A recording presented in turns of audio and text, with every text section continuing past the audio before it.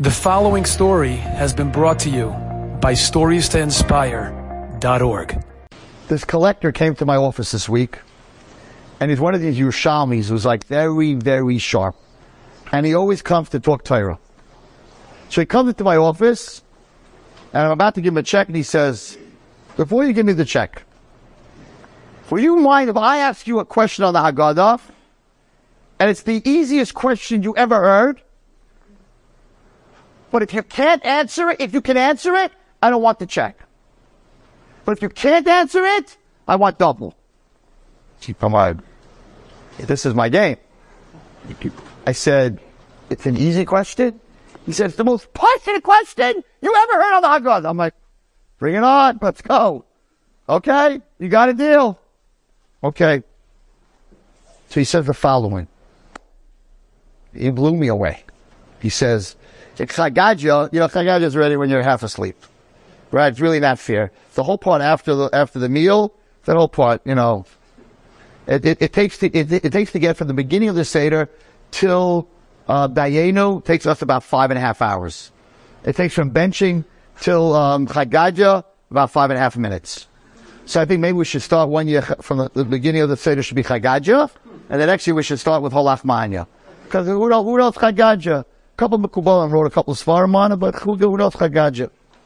Right? The Zavan Abba betrays Zuzay. HaKadosh Baruch Hu is the Abba.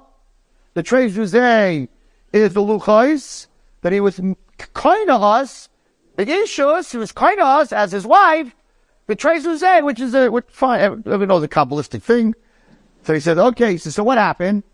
So the guy was us. Along came a cat, maybe a bobcat, not a little cat, and it ate the guy.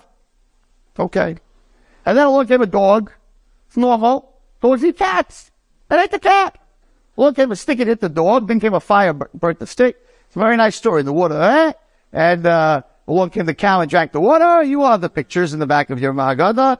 And then came the shaychet, and he killed the cow. And the next picture I always skipped as a kid. I used to cover it, the Malcham Abbas, because there always had these scary pictures with blood at the end of the sword. I don't know who wrote these Haggadahs. I was a little teeny kid with skulls and bones. I'm like, what is that? Because the way they show the Malcham Abbas is a skull and bones. And I was a kid. I was like. So and then Hashem came, and whacked the Malcham Abbas, right? Okay. He says, so everything's pretty natural. He says, I have a kasha. So the cat, it came, and it ate the gadra. The dog was right, Kalba, and it ate the shunra. How did the stick get there? He said, the Kalba.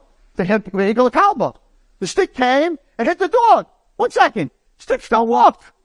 It's not Stamakasha. He says, so everything else makes sense. Fire, right, rages. You go from one place to the other, so it could have burnt the stick. Water overflows and put out the fire. He says, everything on its own energy could do what it's supposed to. But what's this thing you're saying? And the stick came and hit the dog. Sticks don't come and hit dogs. It should say, and a person came with a stick in his hand, and he hit the dog. Now, I'm 57 years old, Kenai Nahara. I'm at least reading the Haggadah for 53 years. And I'm like, what? How did I miss this? He says, double the check. I did. He got me. I'm like, all these years I'm saying the stick came, but the stick can't come. It doesn't walk. He says, you want to hear the teretz? I said, of course I want to hear the teretz. Sarah says, Neividik. She says, the Baal Haggadah wrote it this way for a reason. It's because when you read this story, it's all natural things. Yeah! Even kids understand it. Cats eat dogs. Right? I mean, dogs eat cats. Cats eat, if it's a big bobcat, eats a little Nebuchadnezzar, a gid, right, a goat. Sticks, hit dogs, and fire burn sticks, and water puts out fire, and it all makes sense. But there's something the Baal Haggadah put in the middle that makes no sense. That a stick showed up and hit a dog on its own. So all of a sudden you raise your eyebrows and you're saying, 1 second, something here is not natural. Must be that if the stick hit the dog, Hashem was holding the stick. Because actually each one of these things, the dog and the cat, was a gullus that we were in. So we got out of the goal. Oh, sure, the Roman Empire fell apart. The Greek Empire fell apart. The Babylonian Empire fell apart. They all fell apart. No. The stick hit the dog. There's a hand. There's someone behind that stick. And stick can't do anything on its own. So you can't use the excuse, well, that's nature. It's natural. Things happen. Things blow up. Doesn't have UL. What can you do? No smoke alarm. Right? You can look at everything and make it natural. So the Bible put something and said, no, nothing is natural. The cat biting and the dog biting and the fire and the shaking and the wood, all this stuff is not natural. Just like the stick has no one to help it to hit the dog, but it ended up hitting the dog anyway because the hand that hit the dog, that held the stick, is a hand that you don't see. It's the hand of HaKadosh Baruch Hu. And I was like, I'll triple your check now. Wow.